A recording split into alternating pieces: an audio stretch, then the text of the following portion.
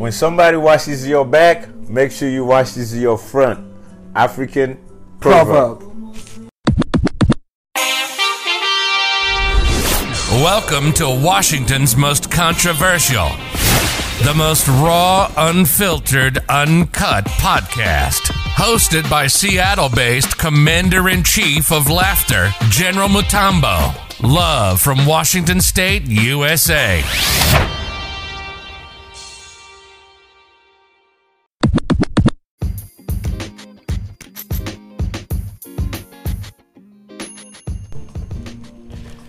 Welcome to the General Mutombo Uncut again. It's another episode where I bring the people who shake the ground here in Washington on Afrobeat masters. You know, the people who step around, eh? Today I have nothing less. I cannot do you guys injustice. So I brought my favorite. I call him the energy god of Afrobeat in Washington. If you don't know this guy, I don't even know which Afrobeat you're messing with. Bro, the DJ of the DJs, my G. You too nice. DJ Mo, man. How you doing, my G? What's How up? you doing, man? Uncut? I'm good, brother, man. Welcome to the show, man. Welcome, man. You know, I know this Corona kind of like separated us. Yeah. I almost thought like, you know, you're gonna go to Guinea and never come back. Cause you know when you go to Guinea, you're so happy, bro.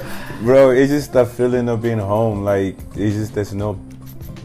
Like you have this It feel glow, good to be man. home, you have this glow when you go back, and you go periodically, right? Like Yeah, every other usually year or something. I try to go like once a year because Yeah. it's really been a dream of mine to try to go home because I want to go home and actually I'm working on a couple of things back home. Yeah. I just don't want to jinx it now. Okay. Prayers up, you know, pray for me. I want to ask you something. So my audience wants to know before, you know, they gotta know who's Mo first before we begin this story. There's Mo. When I moved to Seattle in 2018, I think we met at a gig. Yeah. Gig, right? Yeah. And there were me, you, and two other. I think one was a it was Kenyan Nukru. DJ. No, yeah, Nukru was there, but he didn't. Nukru was there. And by the way, Nukru, Shout out to Nukru. Shout out Nukru and Nerium. Yeah, Some shout out dropped to in Nerium. July 17th. Check it out. Shout out to Mo too. Hey, yo, they have a new feel song. me? What's the name of the song? We outside. We outside. For real. On all platforms. Plug in. You feel me? So when I met you, the gig we had, I remember I had energy and I wanted to do something, and you had your own thing because you do the DJ and the MC together. Yeah. And we had like that whole, hey, give me the mic, give me the mic. Yeah. Like, who's this guy? Yeah. Tell me something. Who's But once Mo? we figure it out, And once we figure this stuff out, The it vibe more was like crazy. we wanted the same thing. yeah, just Do this. give people. Just you do this, Yeah. and I'll do this, Yeah. and it just became a balance. For real. Oh man, vibes, Yeah, it man, was vibes, nice. man. For It real, was for real. good. And ever since me and Mo have we've done a lot of collaborations, either from fundraisers to schools. Yes. Yeah, we've partnered a lot, corporate events, man. Yes. Mo, man, we've worked here, but people want to know. I want to know the story of Mo. You know, I know the Mo, the energy guy. Whenever if Mo is not in your party, you have an announcement. You know, so you guys are just sitting around in like a gathering. But when he comes, hey, even the DJ tells the DJ I leave. But funny thing though, What happened? I'm gonna tell you a little bit of my background. Yeah, let's go. right. It's funny for those people that don't really know the real me. Yeah. I'm a really shy person growing up. No. You'll be surprised. I'm telling you. But you know, a lot of people who have this type of energy. Yeah. I was a very quiet person. And I Me was too, yeah. I was singing in church. Yeah. Actually, people thought my brother, who's now Yeah. very quiet, was the one who's gonna be me. Yeah. Now when I say I'm General Mutombo, they don't know how to accept me. They're like, what happened to him? Exactly. Tell me about yourself. I have my grandma see me dance. I Okay. think this is like 2 years ago. Yeah. Miss it, rest in peace. Rest in power, Mama. Rest in power. She saw me dance. Literally, she sat there and looked at me, and in African mother disgust. Yes. Yeah, they were like, "You are so impolite." I was like, I didn't even know I felt so cheap and dirty. Yes, I was like, you know. Yeah. But they always looked at me as that innocent kid. But yeah, you know, like growing up, I was really quiet. I kept to myself a lot. You grew up in Cameroon. In Guinea. In Guinea, I actually came here when I was 13 in 1999. Okay. So actually 14. 14. Okay. Yeah, and I'm still here. Let me ask you something. So, what's the capital city of Guinea? The capital is Conakry. What is the best memory of Guinea that you can not the one of visiting, like when you were a kid before you came to America? Like, man, this is something I used to miss. There was a video. You saw that video on Facebook where kids are going with the mud like this on their bare buttocks. They just go like this, yeah, free. There's my white neighbor asked me, "What is that?" I said, "The African, what do you call those things where people go, the water goes choo choo choo choo." what do you Roller call it? coaster. Roller coaster. Hey, English is hard, man. So It that is was hard, like though. African roller coaster, bare buttocks. It's called the barebacking things.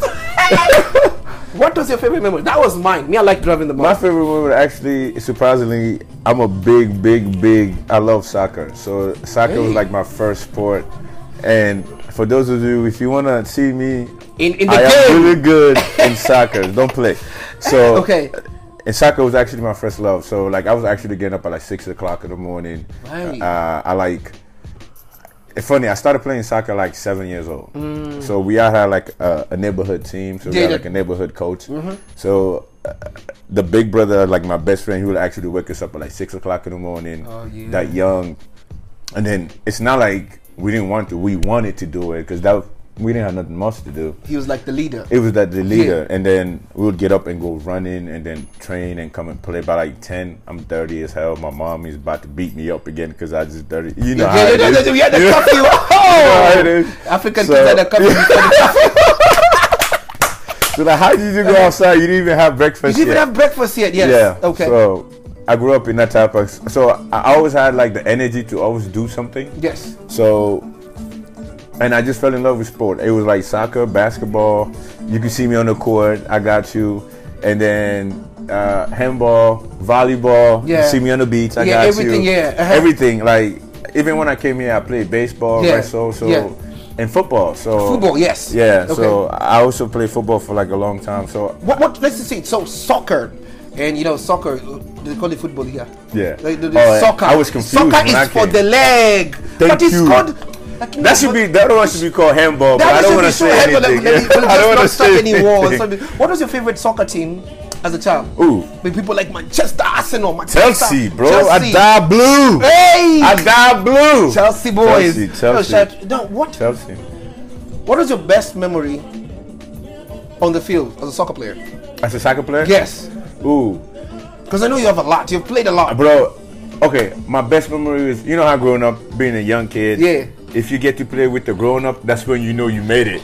You know You that feel me? you're That's when talented. that's when you know you made it. Yes. So, my best memory is like I played against my big brother, so these are the people I actually look up to. Yes, so like this is a teacher. Now you have something to prove. Exactly. Yeah. And then at that time, I was nasty. It was like the little dude you don't play with. So I was really nasty. Exactly. Uh-huh. And then I had my big brother came, Yeah. took him, he Okay. fell, and Okay. the next time he looked at me, he was like, if you do it again, I'm going to fuck you up. Like you embarrassed. Yeah, so he's trying to scare me. Okay. Uh-huh. And I came the second time, he was Yeah. in goal. I Uh-huh. came, boom, and put the goal right between his leg. And then that was game. He just started fighting me the whole time.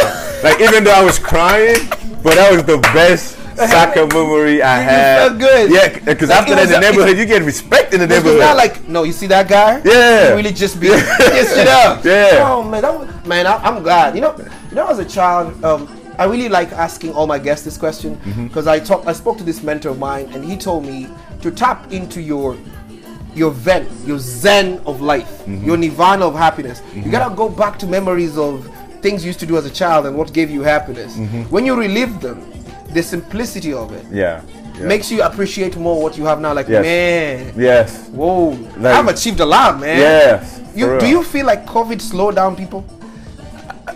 Honestly, for me, I just feel like it depends on how you look at it. Yeah. You feel me? Like for me, it gave me a chance to connect with family more. Oh, yeah, It yeah, gave me yeah, a yeah. chance to like, actually, because now I have time to like talk to my mother. I Yes. have time to talk to my father. Yes. Like my siblings. And like I told you, I'm working on some other things back home. Now I have Just- time to refocus. on my, exactly. And it's not just on the goal. It's like, okay, then get your energy back, get Yes. your zen back. and Come just- back, yeah, come and vibe into you know? your people here. Yeah. Now let's go back to the school now. So Okay. what made this transition from soccer to football? Because football is a different game. Yeah. Wearing these paddles and Yeah. pillows all over your neck and a helmet like you're gonna be boxing. You know, when we come from Africa, we see football. We're like, man, that's a crazy people sport. Yeah, what is this? I was thinking, these people crazy as hell. Yeah, I'm no. like, I'll never play that. And you got here. But- what happened? What happened was, in high school, Yeah. I wanted to play soccer. Which high school is this? Actually, the funny thing, when I came to America, Yeah. I grew up in Jersey. So I went to middle school in Jersey. Yeah. In Newark, shout out Newark, big Shout city. Newark, yeah. And then after that, in ninth grade, I moved to DC. I moved to Maryland. Shout out PG County, Bladensburg High School. Shout out to DC. So I went to high school in Maryland. So I graduated there. Then after that, I moved back to Maryland. Yes. And then so I started playing football in Maryland. Okay. So I played soccer in high school in Jersey in my freshman year, and I loved it. And I played basketball also. Yeah. So when I went to Maryland, it's funny thing, the football coach was African. So of course I was like, it's easier to play because it was African. Yes. But funny thing was he played favoritism toward, and I'm sorry, I don't mean to sound biased. No, there's no bias. This is uncut. Uncut is you tell us so I'm going to tell you how it is. Tell us what it is. It was surprising that he was really biased towards Hispanic players, that he would play more. Who's a panic player? We don't know. Hispanic player, like he would play like more Hispanic players. Yeah. Then more the black players. And then I really didn't want to sit out. It was really weird, bro. And he was an African dude. Like, I don't want to make it sound like African. I don't care. Just invite. So this African guy who you thought would be like, like for me coming home, like it'd be easier. We'll talk about that today. We'll talk about that. Was different. Okay, so what happened to this point? I don't know. Literally, after I felt the vibe, it wasn't right. And I'm one of those person, I don't know everything, but I kind of type of follow this. I don't know what it is, but it's just something in your heart that you know is right or if it's not right. You follow it. You just follow it. It's your passion. It's your passion. So you go. So I didn't play. I decided not to play soccer. So I'm like, let me look at something different. And I like testing my boundaries. Yes. You know what I'm saying? And then it was like, okay, what's next? Football. Let me see what it's about. Like, I'm judging everybody, Let me see what it's about. And I actually played it. My first year, I sucked. But that's the time. Were you missing the ball? They were like, catch! I was a receiver. I couldn't catch. They only put me in when it's a run play, so I go block. So my first year. But on defense, I was a beast on defense. So how do they choose? Like, you're one of the first Africans I've known who has actually played professional football. So I want to know, how do they choose, like, you're gonna play for this side, like this? What do you call those things? Wings, back, front, center. I was a wide receiver, and then I ended up playing defensive back corner. You know, and that's my true passion, being on defense. But it's just, for me, it was easier. Like, of course, being skinny and faster. Yeah. And playing soccer, it was easier to run forward. You had speed, yes. So wide receiver was easier. But I switched back to defense because when I played arena football, the coach, our quarterback, was like the owner's friend. So he was not like the right quarterback. So you got people who played not because of merit. They know people. Because they know people. Connections. And then it was bad because it was professional, but it wasn't run professionally. Because that person exactly. And that's a weakness in a lot of corporations. It is. You can't have a $1 million goal with a Section 8 work ethic. Nonsense, stupidity, and witchcraft. Hey, shout out Section 8 though. I gotta save up my rent. You feel me? Hey, shout out to Section 8. Hey, we were just joking. We are actually here in Section 7. When we graduate, we'll get to Section 8. Fuck everything. Anyway, so let's go back. We are here at the football. Yeah. This. What do you call those people at the back? The quarterback. Quarterback. He's actually a quarter of a quarter. Man. So he's not delivering. What does this do to the team? He was actually, if he didn't do his job, we lose him most of the time. He's like the pilot of the team. Like pretty much. Oh, nice. Okay. So it's not like football the way you can pass. No. You have to depend on that guy. You have to depend on him for everything on offense. That's hard. And me being a receiver, he has to throw me the ball. It's not like football. Exactly. I'm sure this was frustrating for you. Exactly. No, not even frustrated. Like, at the end of the day, it became a safety issue where I have to look out for myself, because if it's a bad throw and then I jump awkwardly, I could get hurt. Oh, yeah. So it was easier for me to be like, I'll go back and play defense, since I love defense anyway. So it was easier to go back to defense. And I've been playing defense for like 15 years, and I love it because football, to me, I compare it to life a lot of ways, because it's a man thing. It's not easy. You feel me? Like, it's that guy versus you, just like as you versus your life. It's like, just you gotta defend yourself. You gotta defend it. You gotta make it. And that's what life is all about. Exactly. Life you're gonna fall. You're gonna fail. You're gonna get beat. But you gotta get back up and keep going. That's how we learn. Yeah. You see, a kid who falls a lot every time they're trying to walks faster than a kid who's sitting there waiting for Jesus to tell him rise and walk. Nonsense. But I'm happy, man. I'm happy that everything you're telling me is you've been taking care of yourself. You've been practicing self-care for a long time, even when you're choosing stuff. But you know, there's another side. I don't know you. You are there with football, so there are not cheerleaders just sneaking around asking you why you're moving from the front to the wing to the back to the defense. What are you defending? Nobody's asking questions. They're always here like football players.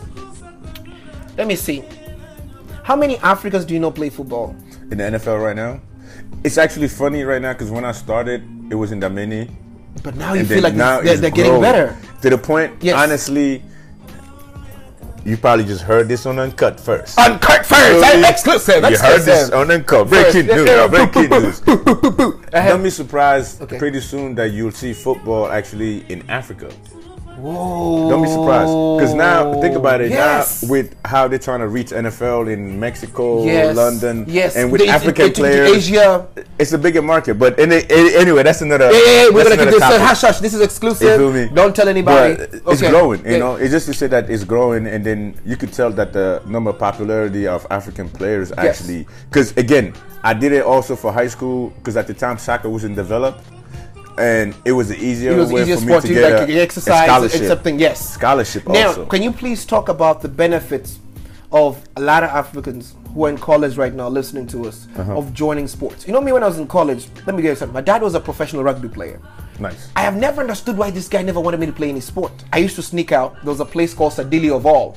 He's in Langata, it's in Nairobi, the capital city of Kenya, where you could go play tennis. Even Serena and her sister have played tennis there like a couple of years before vacation. But I used to go there sneak because some rich kids used to play, and me, I used to have like a sweet mouth. So I go seduce them. They give me the racket, so I know how to. So I'm coming home telling dad how I smashed things. I was embarrassing these people. My dad would whoop my ass. Yeah. Now, as I grew up, I developed this. I was repelled by sports. Okay. Because at home I made like, this is waste of time. So it took me a while to like actually love soccer. But when we were in high school, people would be like, you know, man, you was there. I'm like, what? How do you even know the player? You even know the coach's wife? What were you doing with the? You know, I was one of those kids. Hey, listen, Jose Mourinho actually has been divorced 4 times. Bro, and you don't understand. It was serious. I was like, how? I can tell you club goals, Cup Africa goals, bro. Real Madrid was traded for 90 million. It is 90 million. It was supposed to be 90 billion. And I'm somebody's really defending it. Yeah. You tell me about your experience. What passion was there in football at that time? Like for football or for soccer? Let's go with the football first. For football at the time, it was like, for me, it was like, okay, it's a way to do something different and trying to get a scholarship and trying to get into a school. And you also knew you were starting out, you're also like, you were 10 years in the country at that time? 10, 11? 14. You're 14. 14. So you're trying to maneuver to there's more and trying to fit in, trying to learn English, trying to learn a new language. Because French is my first language. Hey, shout out to French people, bonjour. You feel me? So is in Guinea, how many languages do they speak? In Guinea, actually, I'm Mandingo, ladies. Mandingo, okay, ladies. It's uncut, yeah, but Mandingo, the warriors. You feel me? If Mandingo is in Africa means a long distance. It's a lot of long distance to be covered if you're trying to. And and if you look up the last name Keita, we are actually royalties. Keita is royalty. Actually, Keita is Keita. Yes. So look up Sunjata Keita. Yes. Or if you heard of Mansa Musa. Okay. If you know the history of Mansa that's another uncut story. That's another we ain't gonna touch. Because there might be people listening. Anyway, so back to this. Your passion for football. Yeah. And you spoke about languages. We're talking about languages. Yeah. Mandingo and what else? There's Mandingo. Yes. The main one is Mandingo, Susu. Okay. Fula, and then there's other one like Toma, Kisi, Gerze. Yes, they got different ones, but the main tribe is Mandingo, Fula, Susu. Okay, and then they speak, but everybody can speak French, or is it like because divided? French is like the main one you speak in the business is the one you learn in school. Yes. So, but everybody got their own dialect. Yes. But if you go up in the city in Conakry, chances are you know Susu, Mandingo, and Fula. You know the main 3. What's the most favorable? What's your favorite city or place to be in Guinea? I know all Guinea is vibing, it's everywhere. But the place you can be like, when I go on vacation, I just grab my Mandingo queen. We get in a Mandingo car, take a Mandingo ride to a Mandingo destination to have a Mandingo moment. Wow, it's a lot of places. But funny. I never been to my village. I probably would be like country? Yeah. Yes. And I'll probably be like just going there trying to release. What about the country in Guinea that you like? Like, paint a picture for us in like 2 minutes. Like, describe this place. It's really. The funny thing is just like Seattle, the weather. It's rainy season. And so it's all green in the country. So yes. you expect. Yeah. So it's a lot of rainy, and then it's just quiet. Mountains. Peaceful, serene. Peaceful. There's no building. There's no housing. It's all like. It's still like what's the word I'm looking for? It's not polluted. It's clean. Exactly. Yes. You know. It's vibes. Yeah. They haven't popped the cherry yet. Virgin land. It's still virgin.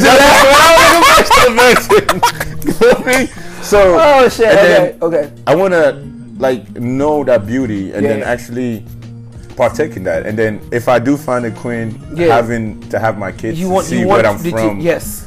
That would be nice. And you spoke something about scholarships. Yeah. I'm going to take you back to the school. So what's the importance of young immigrants or anybody in college who's capable of like participating? Not like me when my dad was doing some nonsense. You were in the sport and you can do it. In your dad's defense, because a lot of athletes will go to school forgetting that they are students, athletes. There were people failing. Exactly. There were people failing in class. And even if you don't get the grades right, yes. If you do graduate, if you don't make it in sport, what you got to fall back on? So nothing. A lot of them, like, they don't do their work. It's important to balance the game and the grades. And the grades. If you're going to go do that. Yeah, so okay. You have to know you're there for a reason. Like, yes. It's 1 million athletes, and it's only 1% of them that really make it in the league. You know what I'm saying? And then you just got to have something to fall back on. You played football for 15 years.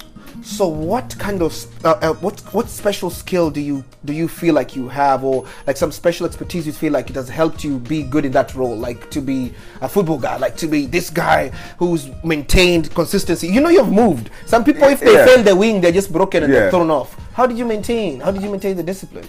I think the discipline was probably maintaining me being a competitor.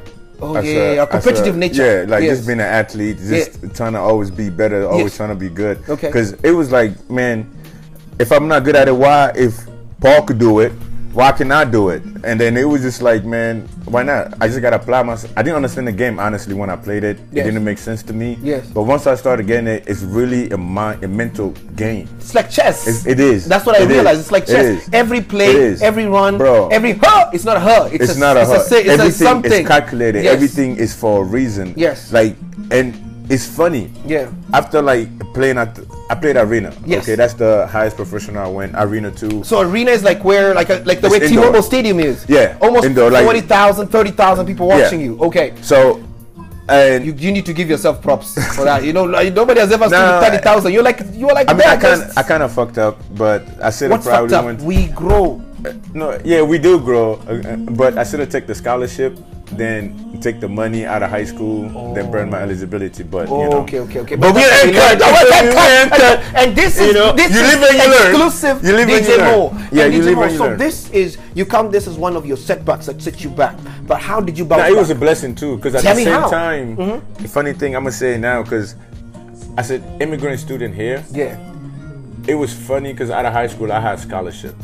It was popping. You were smart. Yes. And let's just. I had sorry, I don't mean to pop my. No, pop. You feel me? We don't celebrate people enough. Clap for yourself. I'm clapping right now. Let's go. Okay, let's go. I was an Afro scholar all throughout high school. What is an Afro scholar? People Afro don't know. scholar is people that have a 3.5 above GPA throughout high school. Okay. And that's just 1 year throughout your whole high school year, like 4 years. Yes. So I graduated with a 3.90 GPA. Damn. Okay. So I was not a smart, but I knew how to maneuver. You know, just making sure. I'm a street kid now. I know how to blend in. I know how to blend in.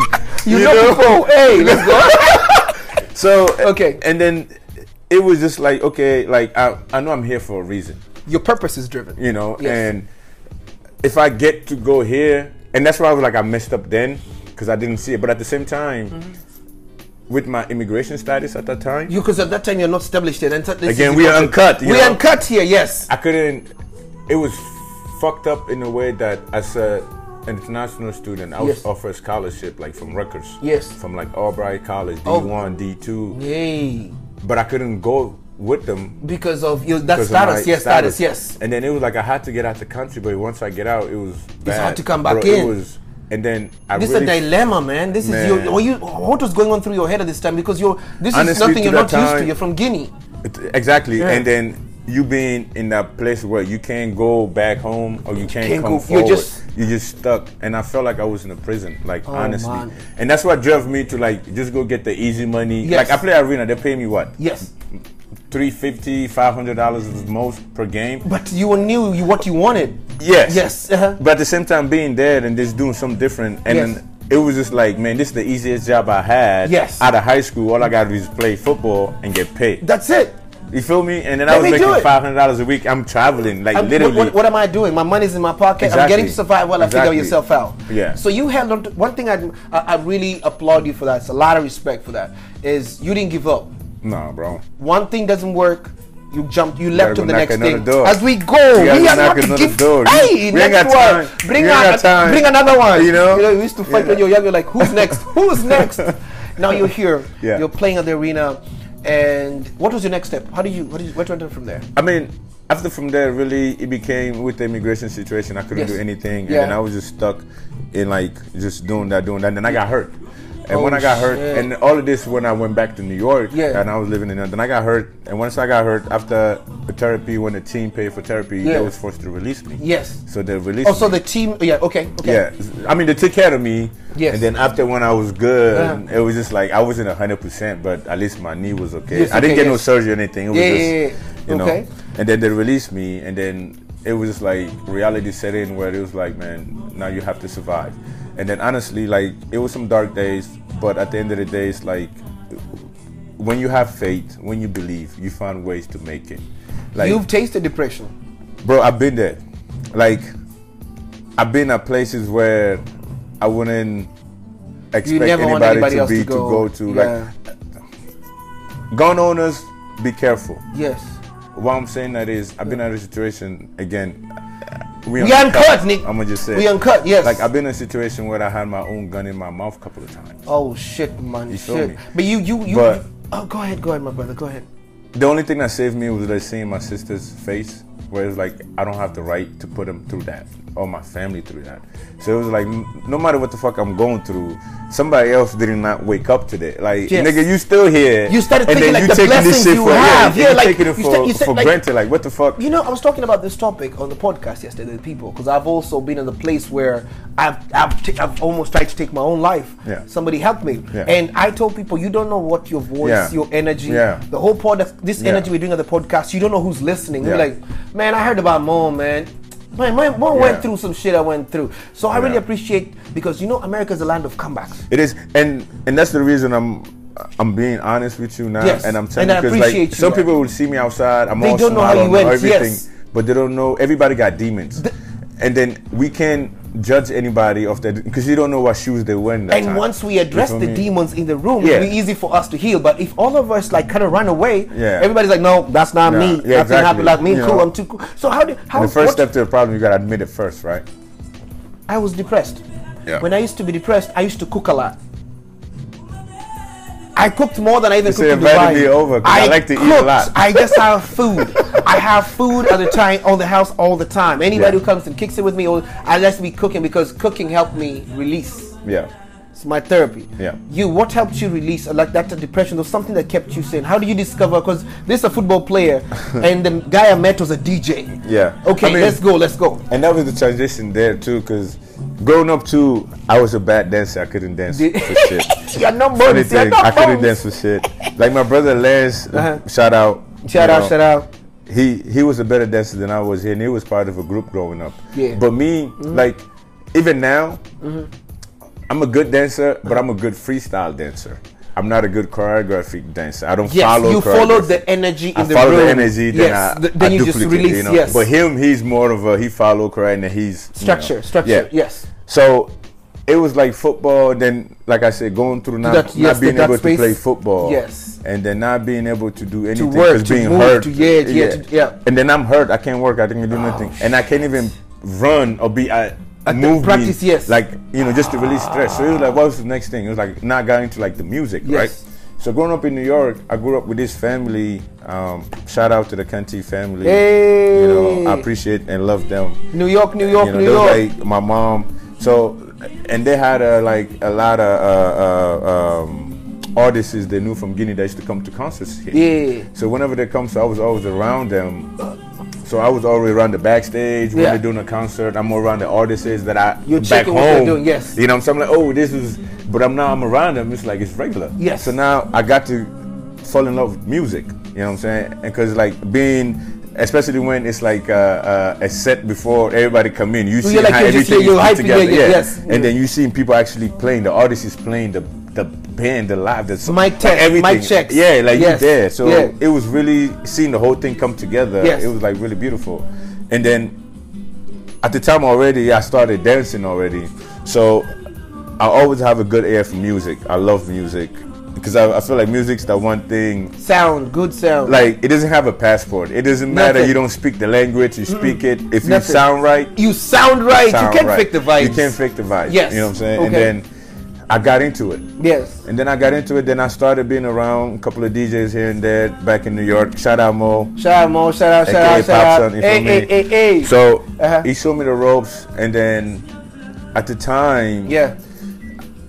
Even when I moved here, I told you I was shy. Like I moved here. You're just quiet. I'm quiet. I didn't even people like I DJ. What was your favorite memory? Parties. What was your favorite memory of New York, though? Apart from the of music, that is. Of music, that is. Yes. Ooh, I saw one of these artists that I had a big crush on as a little kid. Who was it? Was it Melania Trump? No. Was it Winnie Mandela? It was a Guinea artist. It was a Guinea artist. Okay. It was a Guinea artist. But I had the biggest crush, so that was my first time. I was like starstruck. Again, you know, being backstage, and then she was like talking to you. I said, she was like, "Oh my God!" I'm not gonna lie. In my head, I'm having dirty thoughts like a motherfucker. Bro. I'm like, if you just know, I call it the MILF moment. The cougar, I don't care. Like acting like a kid to watching. Like, hey, I see something. Somebody's mother. I think that doesn't think you're a child. Then like, she doesn't know. Sitting carelessly. She will see the mandingo in me today. I was there. I was there picking a pen up every time in the classroom. I'm picking my pen. Now, let me tell you a stupid story. When we were kids, this is before the world got woke and people decided to respect women more. Because, you know what I'm saying? I'm all about respecting women, you know. I have a daughter, you know, I have a mom, I have a wife. I was about this. They give life, bro. Yeah, but before this shit, we were young in Africa. Yeah. There was a kid called Kalonzo. He used to sit three desks back, you know, like this little desk, and the teacher used to sit up there. And we had a teacher, you know those training teachers who would come like test out, maybe America calls them interns. The one that get everybody. Yeah, so the intern used to sit badly, like, you know, the skirt. She used to be comfortable, like cross her legs behind a chair. This fool figured this stuff out. So we had this thing we used to call a scratch. It's like you know, the scratch is like round and it brushes your hair. You know that African hair that looks like bean grams? So he used to straighten it. It looks like the African waves. So you like scratch it front, scratch it back. You decide, well, that's not right. Because I used to have the African waves. Stop playing. That's why I'm laughing like that. Stop playing, bro. Don't do me like that. So this nigga did what? He went and put, you know, that scratch had a mirror on one side. So whenever this goes on class, he would drop the mirror there before the class came. So anybody who's bringing the homework to be seen over there would see like 3/4 halfway through her time. So we were all disciplined. But Kalonzo didn't know how to control himself. So on this one day he came, he saw it and his thing busted. You know, his thing was big and everybody saw it. So the teacher's asking, what's wrong with him? Guess what he said? I got beat by a bee. Hey man, you gotta come up with something. Let me ask you something. What is your favorite memory in New York? That was my favorite memory in Kenya. I mean, my favorite is meeting the artists, and then honestly too, like being New York was one of the places where I felt like I was in Africa. Oh, nice. Being in Africa, like, cause just the people around, diverse. Yeah, and then you find everything. Oh, nice. Food, people, like clothes, like it doesn't matter, like everything you find it, and then it was just like having everything at hand reach, like I used to take for granted. It's everything is but just now close. in Seattle, being in Seattle, it's like everything is far. Everything is like, you have to pay toll. You have to bring your passport. You have to bring your passport. You can't park here. For real, bro. What was your biggest culture shock? So you're moving to Seattle from New York, right? Yeah. So you're coming. You're coming now from New York. Yeah. Ladies and gentlemen, we're about to get on the Seattle journey of DJ Mo in 3, 2, 1. Right back.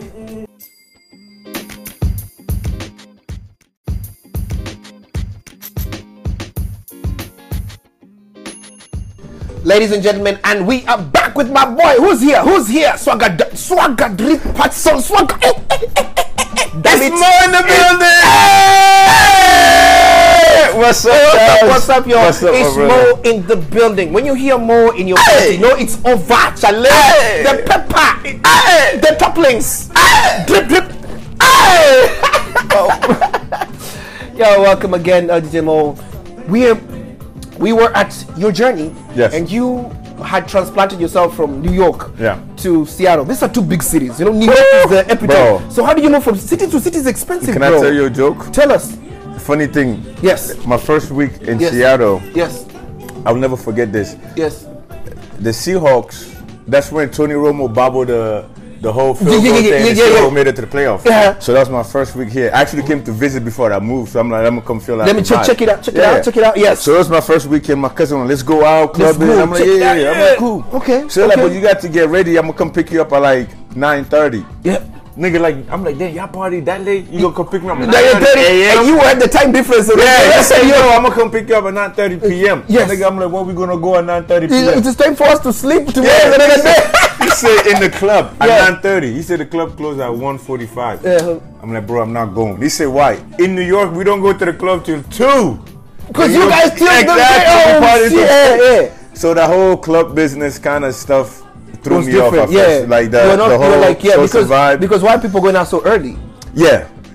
And then I fell in love with Wade's right now, Red Lounge, aka shout out Taste the Caribbean. Taste of the Caribbean. Go get your Jamaican food. You know, shout out Colin, shout out Dwayne, veteran. You feel me? Shout out the whole crew. Vibes. But so that place, it was different and it was home. It gave you like a different energy, a vibe.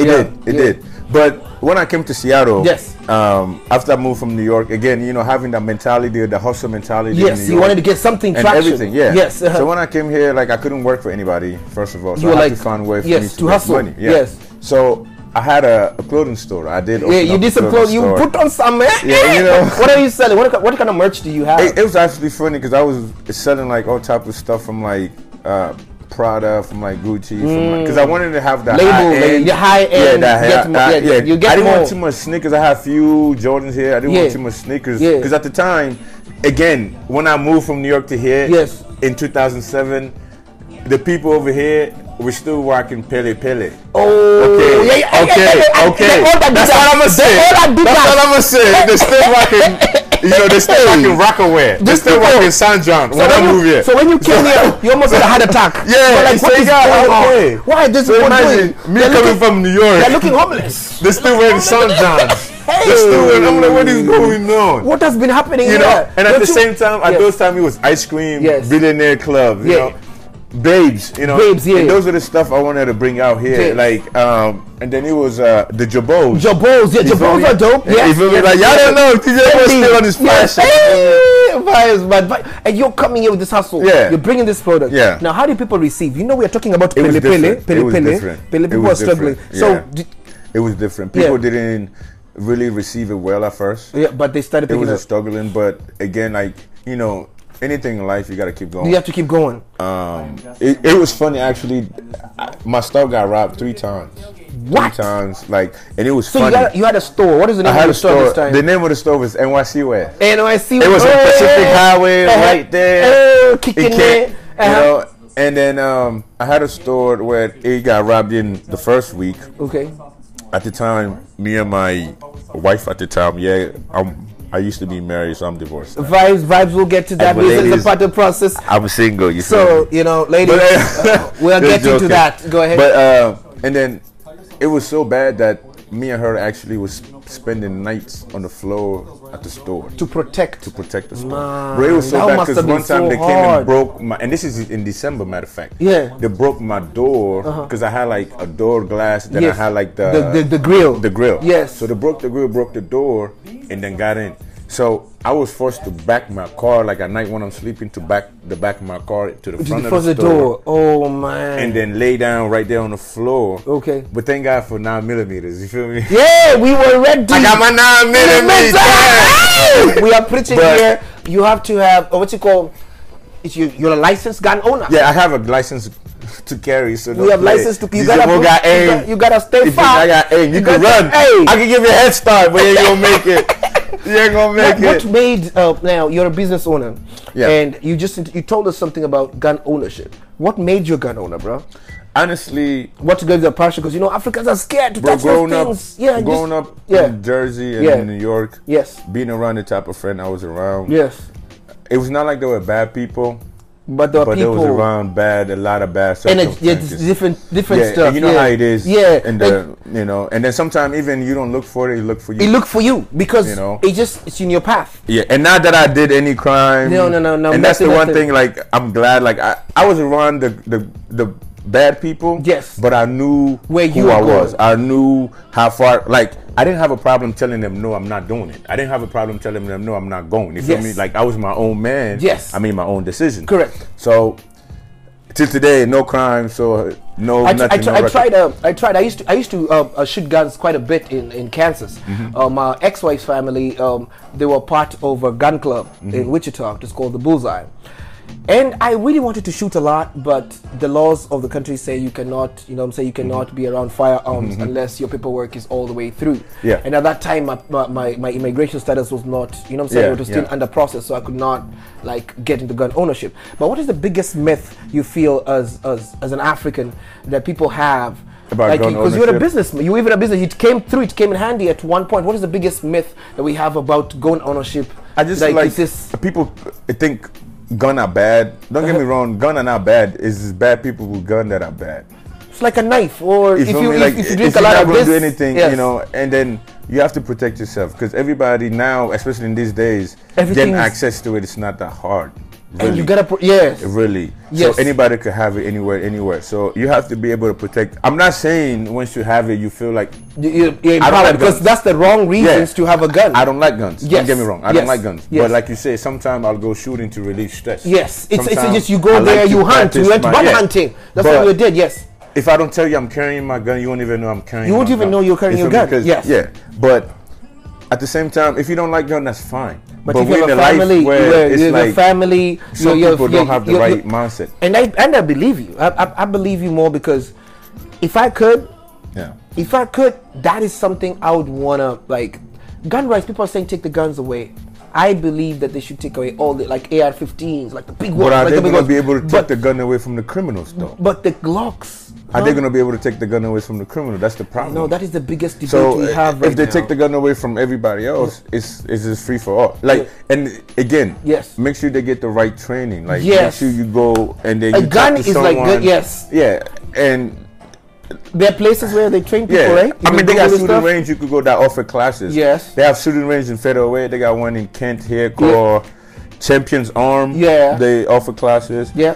And then even if you just want to carry, really just go to any gun places. Just ask for advice. Ask them for advice, and they'll run your background. If you don't have any record, you can actually purchase a gun. Purchase a gun.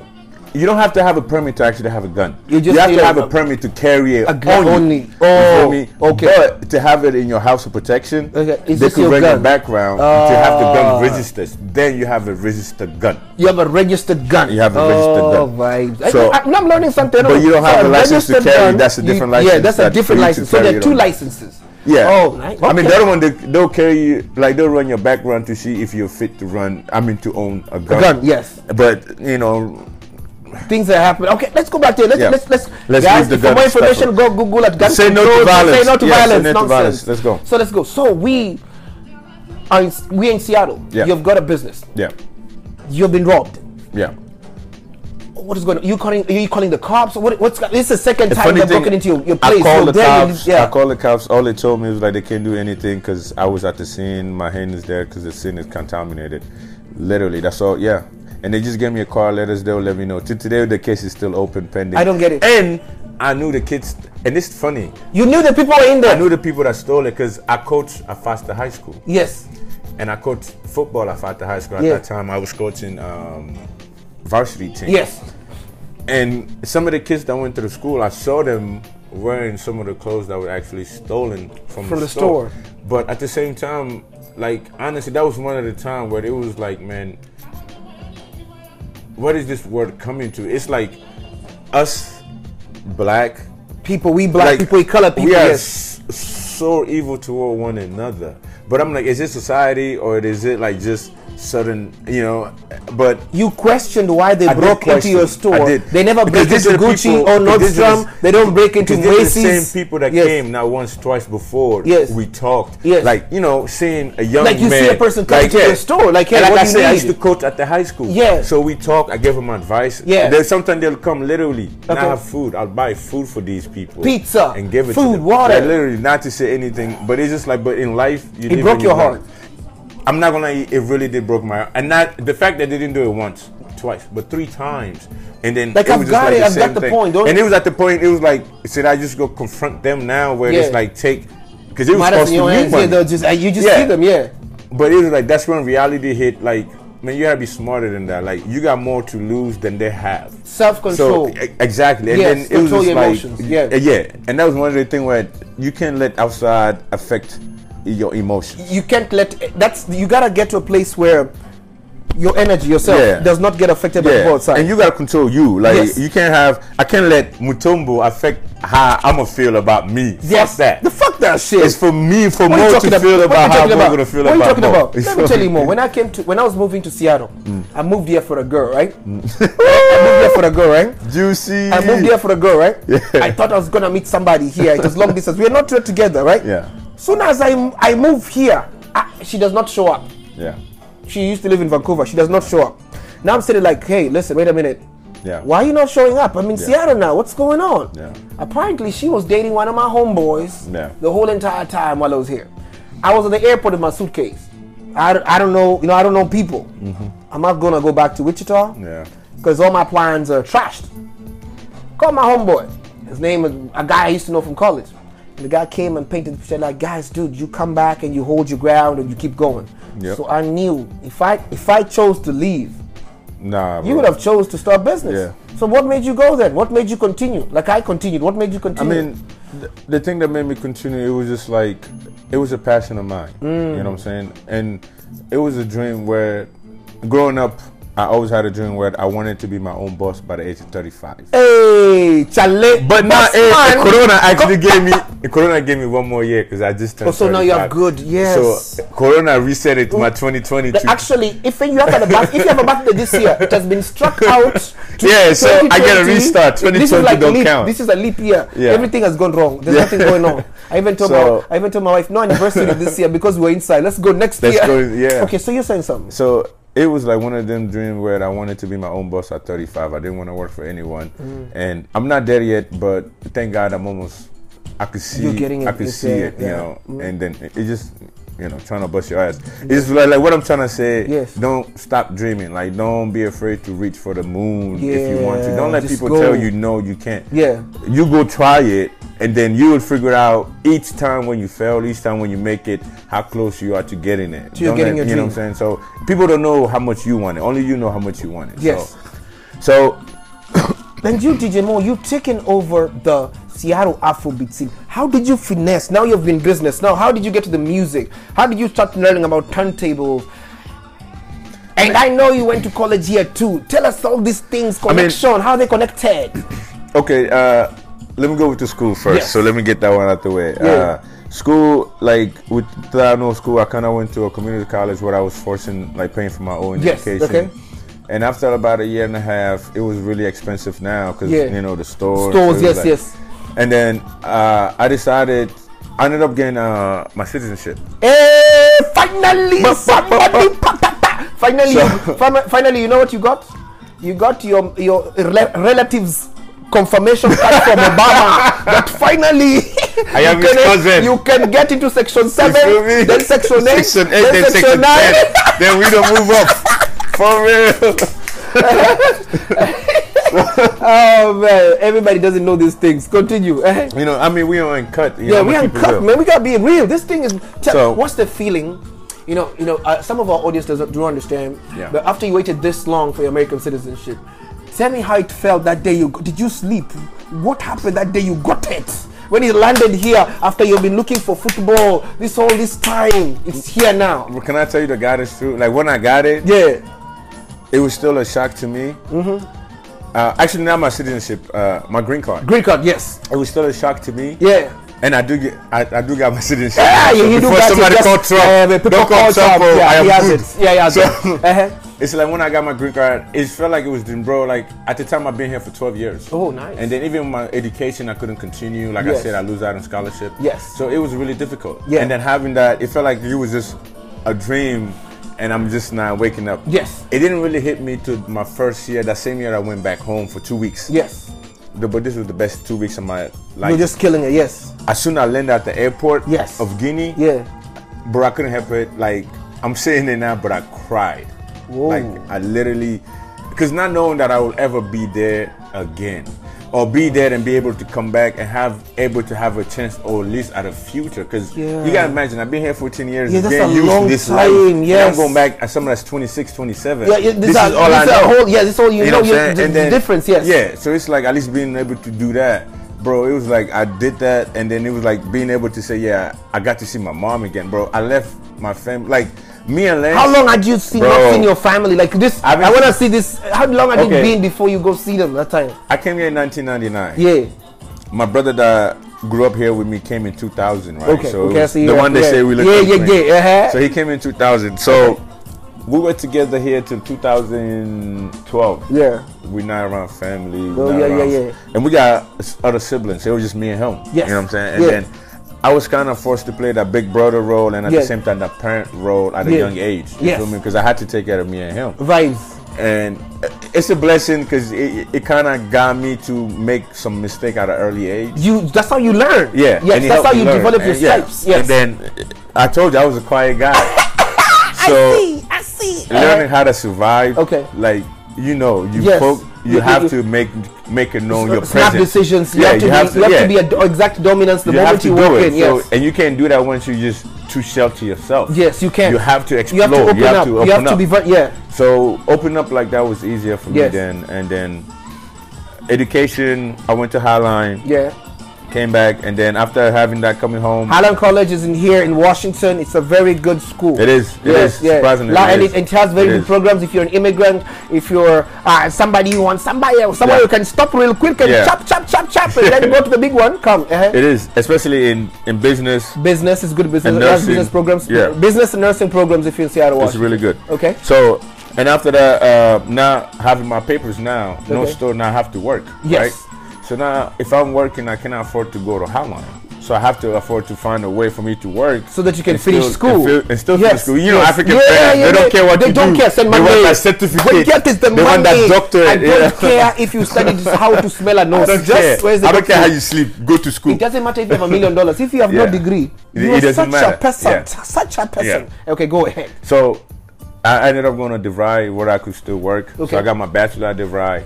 What did you get a bachelor in? I got my bachelor in accounting. So you always liked accounting in college? I always liked accounting because I love numbers. I love You're math. A number person. I'm a number person. You're always numbering. I even see your snaps. You're always like calculating stuff. Bro, I'm always numbering because everything add up. It's like 1 + 1 anywhere is 2. Numbers. That's the question. Yes. And then I got my bachelor. Then after that, my dream always been to have my CPA license.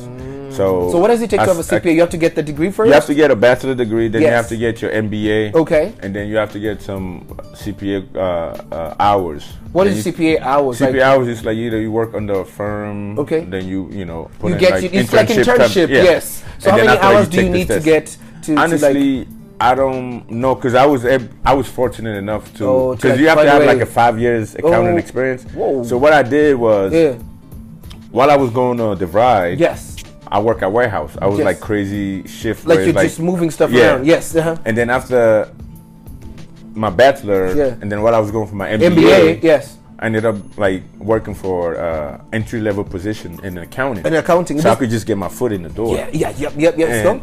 I started like odd jobs. Even I got turned down from some job. Turned me down. This I was overqualified. You did every job. You know, and people laugh here in America that when you come here, you don't do odd jobs. Bro. Let me tell you what kind of odd jobs are here. You know me.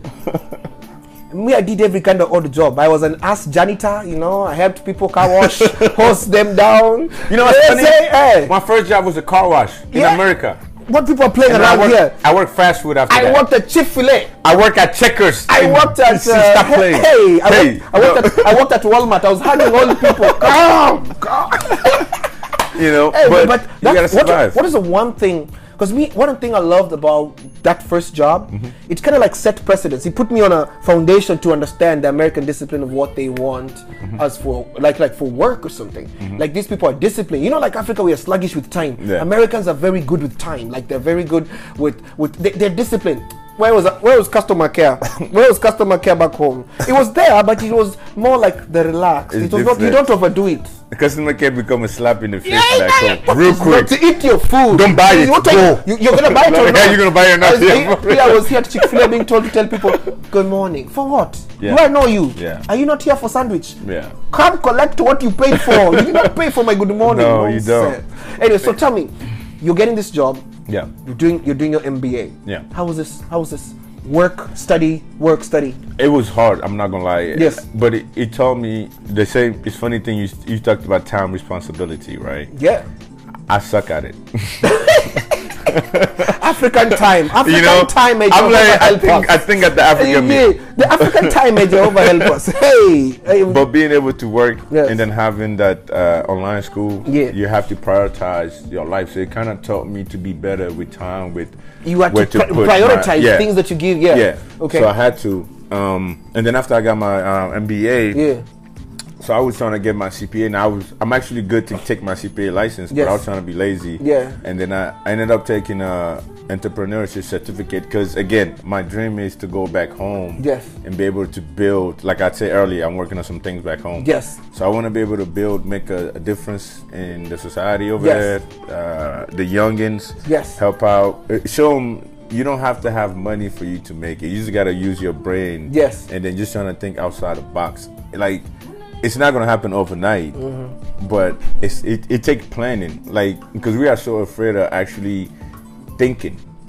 Because we don't want to think. We want somebody to we just want to plan. We just want where they say when you go here, you make a left. You make a left. Right, and if it's not left, it's right. They always do. And then as soon as the GPS say U-turn, you're like, man, this motherfucker gave me the wrong address. No, just go there and make and then all you got is literally like go around. Go around and go get it. And then just go get it. Yeah. You know, it is what it is. Just go get it. Only you holding yourself back. Nobody's holding you back. I feel like the one thing that we as influencers, as public figures, that is important for us to teach the people who follow us, the people who support us, the people who believe in us, is there different ways to skin a goat.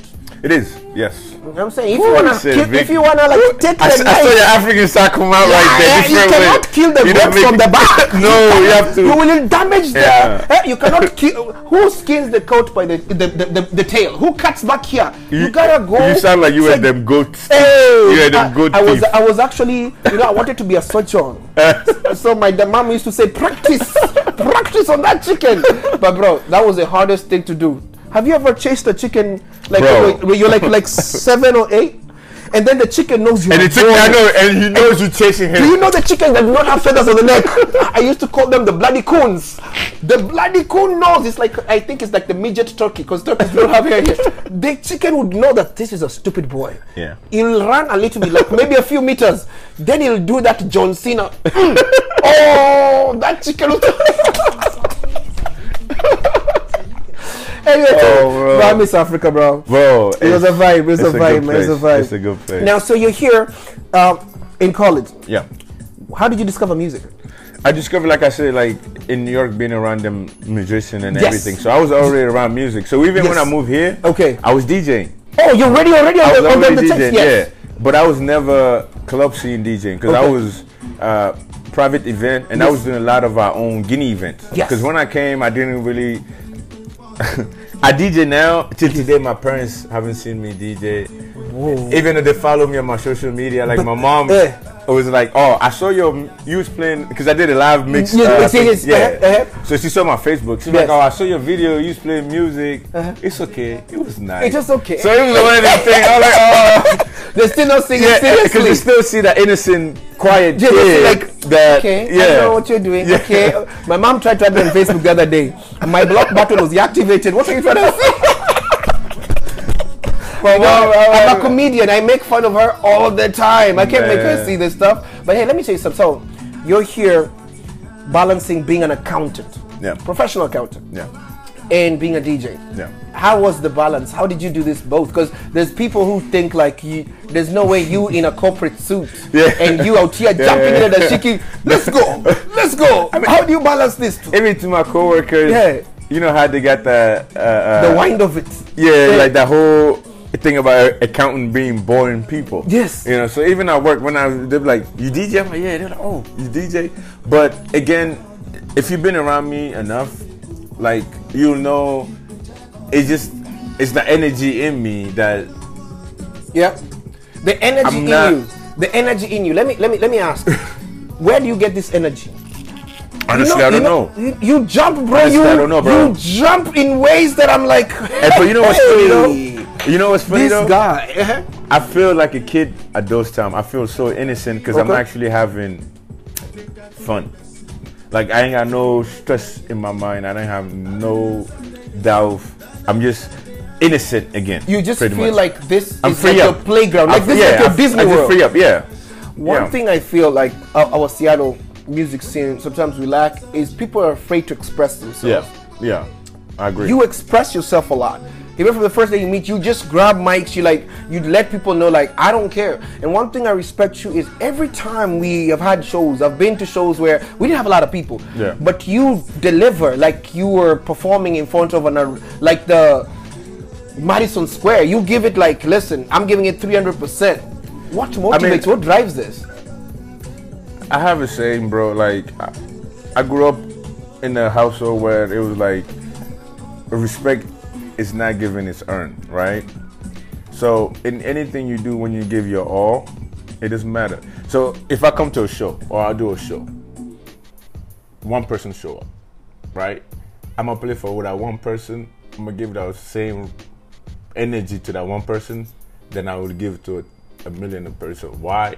Because the fact that one person came in, took their time to come in, that's the one thing I can never repay that person back, is their time. So it's valuable. It's valuable. Exactly. Yes. So just because they took the time to come and show me that respect and that love, to pay at the door, exactly. Yes. And the least I could do is trying to give them at least a quality product. Value. You want them to live with value. Yeah. With or without their reaction, you're still gonna give them value. I'm still gonna give them what, and that's why it's like I had to have that mindset. It doesn't matter. Like, I have to create the vibe. You have to be the vibe. I have to be the vibe. Yes. I have to make you sure can be like looking, when you come here, yes, it don't matter about me. As long as you have fun, yes, I'm good.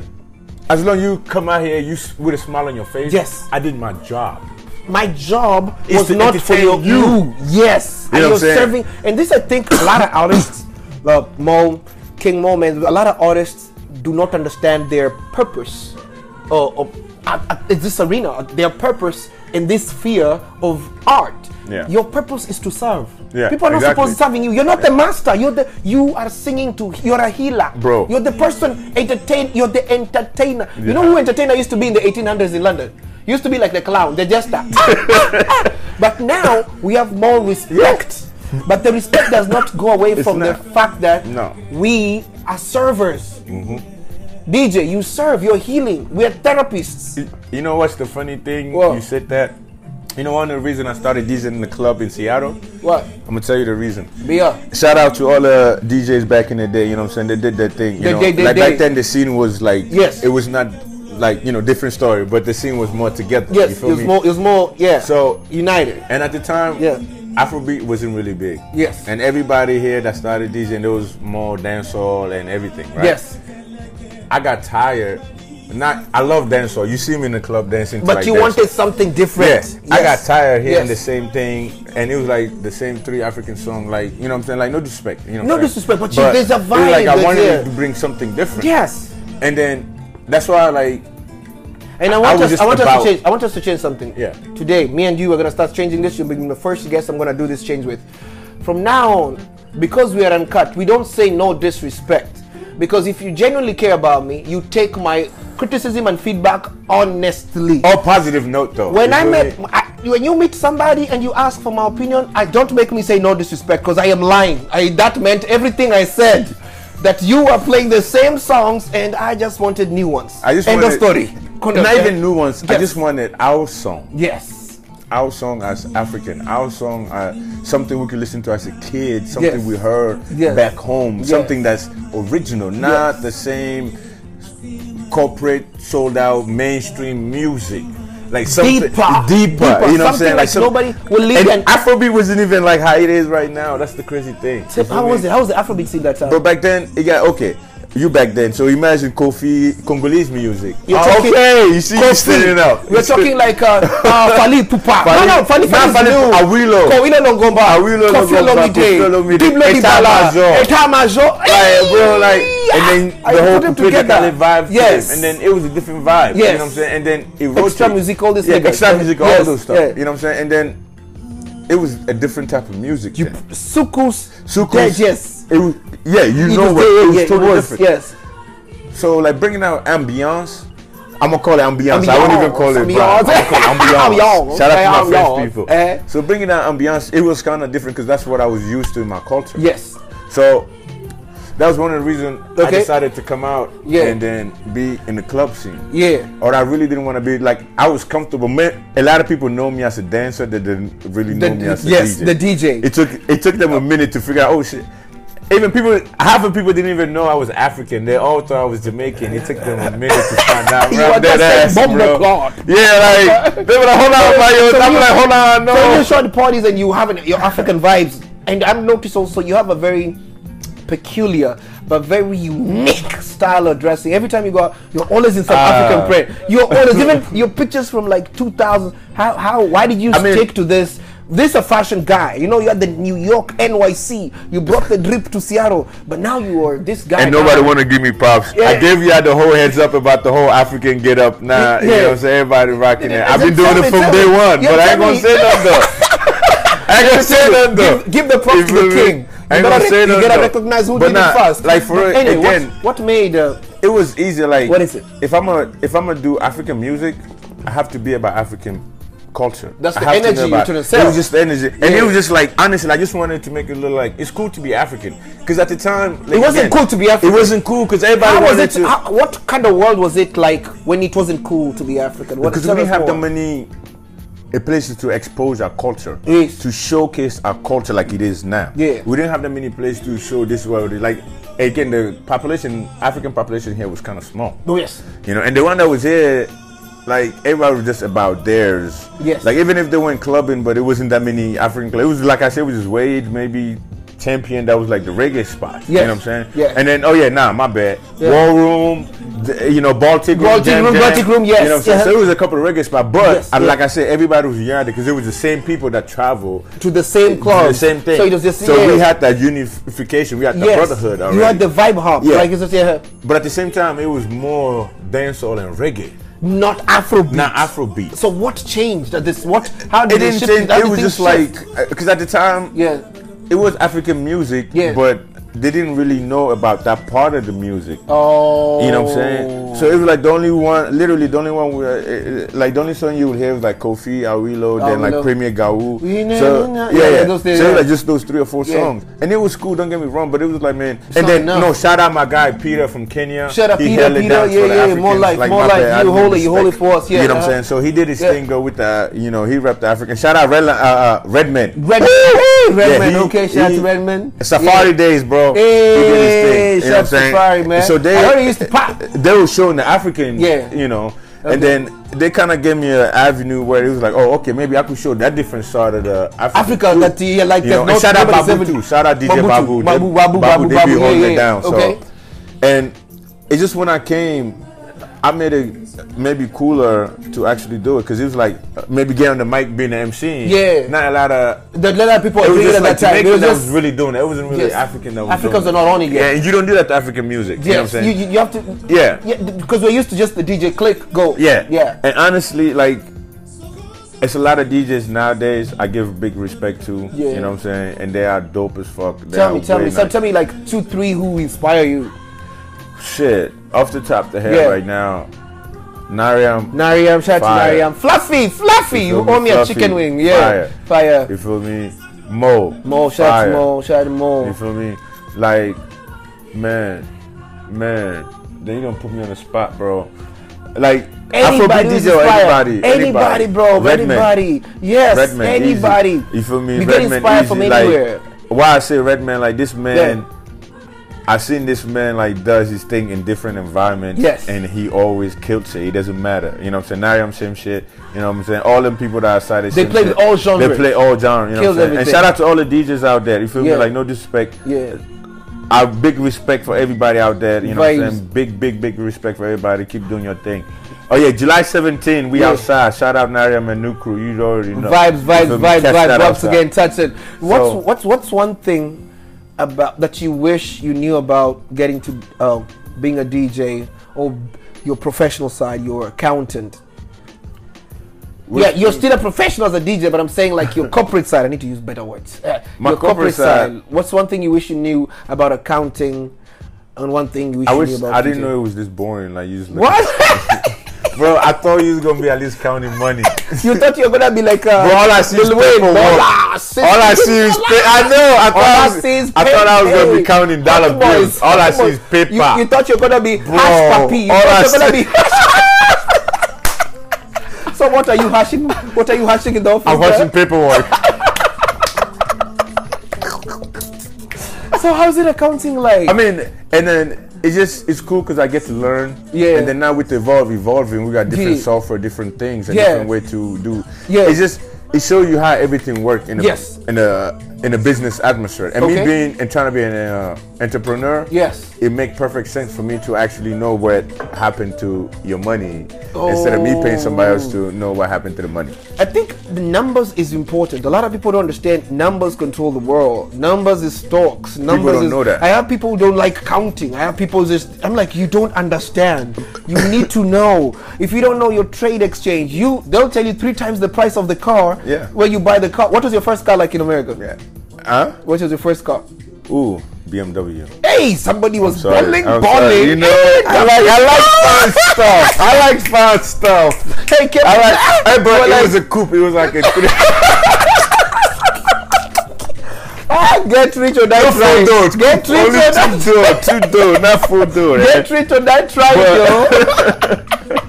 Hey, man. You know, I like these memories, man. I like these memories, my brother, because they show the beauty of growth. Yeah. As a person, like you want to tell me something. You told me something, but you loved as your best memory from when you're an accountant. But you haven't told me about a DJ. What's something like? Ooh. Yeah. The best memory I had. I'll just tell you the best feeling I had. Yes, tell me about it. And it was a lot of times like DJing like weddings, right? Yes. Shows, right? Yes. Everything. But the best feeling you can have, and any DJ could attest to that. And if they don't attest to that, fuck them. And this from the heart. You know that from the heart. Literally, because what I'm about to tell you right now is real. Go smash. Like, I've done sets where I'll have people come up to me, literally, and be like, bro, thank you. That song you play brought me this memory. Took me back here. Put a smile. Like literally, thank you. Oh my God. I just no amount of money. Like you can bring that feeling. Bro, no amount of money they could pay you. Could make you feel like that, bro. That was the best feeling I had DJing. And then the second best after that, tell me, is when you get the crowd going. Yeah, you actually get the crowd going. You get the crowd going. You like turn the music down. And then they take over. Bro, you feel chill as a DJ. You just like my work, bro, is done. Like, bro. And finally, at moments like that, you just and that's why like I'm thankful for them for coming out. Because when I see them enjoying themselves, that means I'm doing my job. Like you don't understand. Like just a lot of people will come up to me and be like, man, that was dope, that was nice. But to me, I'm the one going to them like, nah, thank you for coming out. Thank you for chilling. Bouncing my energy back. Because it's like what you give out, what you get back. What's the importance of having the right energy as a DJ when you're performing? Oh, yeah. But some people, I have worked with a lot of DJs, and some of them have snapped with them because I can tell that, yes, you're playing the song, but you're messing up my energy. And they don't understand what I'm saying, but I'm like, your energy is wrong. Tell me something. I mean, for me personally, right? Outside. Go ahead. We are having a little commercial break. But for me personally, right? Energy make all the difference. Tell me about it. Because if you go anywhere in the world, personal, professional, it doesn't matter. Yes. You go anywhere. If the energy is off, everybody in that room feel it. No matter what song you're playing. No matter what song you're playing. If everybody feel it, it's just like that fear that give out. Everybody know. It's like, okay. They can secure with, perfect example, you're from Kansas City. Yeah. Right? You go walk around, I'm around certain white people. Yes. Certain people would walk some type of way. You could sense that fear and the energy in them. Talk about it. And they never understand we know. You feel me? Like but you can tell. You can tell like you're scared. It's the same thing with the energy when you DJ. So people fans too can know. Even when your mix is not off, you could tell if the DJ is not happy. You could tell in these deliveries. You could tell how, because everything in life is vibes. It's a vibe. It's the energy you can't lie. It's your energy don't connect. We're not gonna coexist. Something. Like me, I told somebody something. Me, I'm never say I don't need to drink with you. I just need to hang out with you for 5 minutes. I'll ask two things, and you'll answer some stupid way, and I'll be like, nigga, I'm sorry for wasting your time around me. Hey, man, no. But one thing I like about you more is you're like an ambassador of happiness. Bro, every place you did, from the time we worked together at the college. Everett College. Everett College. We had the cultural night over there. That was a vibe. Even the kids at that time were warmed up. Vibe, bro. Because I was so happy that we didn't even work it. We just went with the flow. And that's what I'm saying. You came here like, man, play this. I'm like, let's go, because these kids were not. I'm like, and then we give them a load of the culture too, because we actually. And we try to hype it up, and I appreciate that you see this vision is for everybody. Young kids, the generation that's coming up, some of them are not proud of Africa the way they need to. No, and I hate that, bro. What's wrong with what's with people's low self-esteem? Honestly, what's going on with this I problem, feel like earlier, like in our earlier discussion. Yes. And I feel like, honestly, right now, with all of these crazy things, right? Yeah, the corona, it's really the time. And I don't really like talking politics, but we don't talk politics. You feel me? Yes. But I just feel like it's time for us to actually trying to find our true self. Yes. Which means trying to find our true self. Like, I'm a big believer in going home and building home. Yes. Because I feel like that's where it started and that's where it's going to end. Yes. Right? Yes. But I'm not forcing everybody to go. But I'm just go and see. If you're from there, if you know that, go back and visit. At least you come back with a different type of mindset and energy. So you can come and like restart yourself. Yes. So you feel like that time you went back to Guinea, okay? Yeah. That time you went back to Guinea, it kind of reshaped everything. Bro, when you came back to America, it humbled the shit out of me. Let me put it like that. Okay. It humbled me that we have a lot of things here that we take for granted and we're not thankful for. And like, remember I was telling you earlier, like we complain about so much shit. But the fact that we forgetting that somebody didn't wake up today. Every day we wake up is a blessing. We wake up, you're healthy. You're winning already. You're winning. You're taking a shower with water coming out the sky. But we will wake up with a frown on our face. And already when you start a day on a negative level, on a negative energy, your whole day is fucked up. It's a domino effect. So I had to change the way I think, bro. I had to focus on bettering my mental self. Spin wave, yes. You know what I'm saying? Yeah. And then it's like I have to put the focus where I need to be happy, what I need to do to me to be happy. I can't let outside affect inside. Whatever is outside, keep it outside. You know? And if I'm going through anything, I can't let that affect the outside, because it's going to end up affecting me inside. Just know how to keep, just know how to keep that. This do not cross. If you're going through shit, you don't want people to know, stay the fuck home. Yes. Stay in your own bubble. Don't fight nobody. Just be calm. Go through it slowly. You know the one thing people take for granted, bro? What is it? It's prayer. What is the importance of prayer in your life, bro? For me, everybody got their own belief, right? Yes. Muslim, I'm Muslim. Christians, you're Muslim, yes. My wife is Muslim, yes, So everybody, like I said, I don't have no right to tell everybody this or that. Yes. But within you, you know there's a higher power. There's something bigger that's there. All of us taking a test right now. Yes. Nobody should know if you pass or not until you pass. Exactly. You feel me? Yes. But at the end of the day, within us, we know what's right, what's wrong. I know killing somebody is wrong. You have the power of discernment. You know this stuff. I know stepping on your foot is wrong.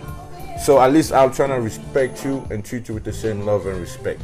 So for me, praying, it could be anything. You could pray as long as you find that sense of peace and like where it's just calm and sense where you could think. Yes. And then, bro, we only use 10% of our mind. That's why people used to say that it's God within us. Because once you think it, it's a possibility because you find it. Have you ever, as a kid, you dreamed about certain things? But a lot of times when those people are dreaming, a lot of those kids are called crazy, ADHD. And me, people who say some kids are ADHD, I think they're ADD. You know what ADD is?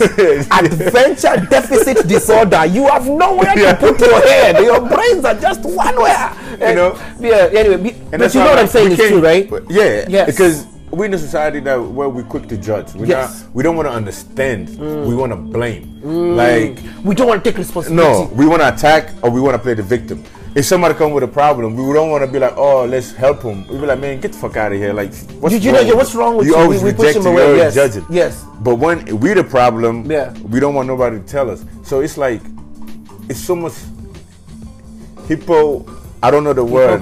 Hypocrisy going on. It's like with social media and your real life. Yes. People confusing it so much that you know what I think it is? You know what I think it is, Mo? I think the problem is we have believed people. You know, so this TV, radio is powerful. Yeah. What you watch, this is powerful. Yeah, it's like some people, you know, they say pray a lot. How many times do a religious Muslim pray a day? 5 times. 5 times. Now imagine praying 5 times to God. Yeah. Now imagine if this was a prayer. You're watching TV more hours and you're talking to God. This becomes, you connect more to what you see every day. Now you have something that tells you every day that you're not enough. Your shoes are not enough. Your body's not enough. You need to be tall enough. Women are told that this man has to be rich enough. The rich enough are told you're not rich quite enough. So they're fed insecurities every day. I cut off TV in my life, bro. I don't even watch the news. I get my news from Facebook and social media. And these people start making you feel like you're not enough. Yeah. So you constantly feel like you need more. Yeah. You need something else. Yeah. And that dissatisfaction makes you, it robs you of your peace of mind. Yeah. Because you always feel like, I have this girl, I need a bad bitch. And I have this car. Oh no, this is not bad enough. But you go get a better bitch. I want a better joke. Like, we don't have that. You gotta have that sense of satisfaction, bro. Yeah, we just have this content, like, bro, I don't need to prove nothing.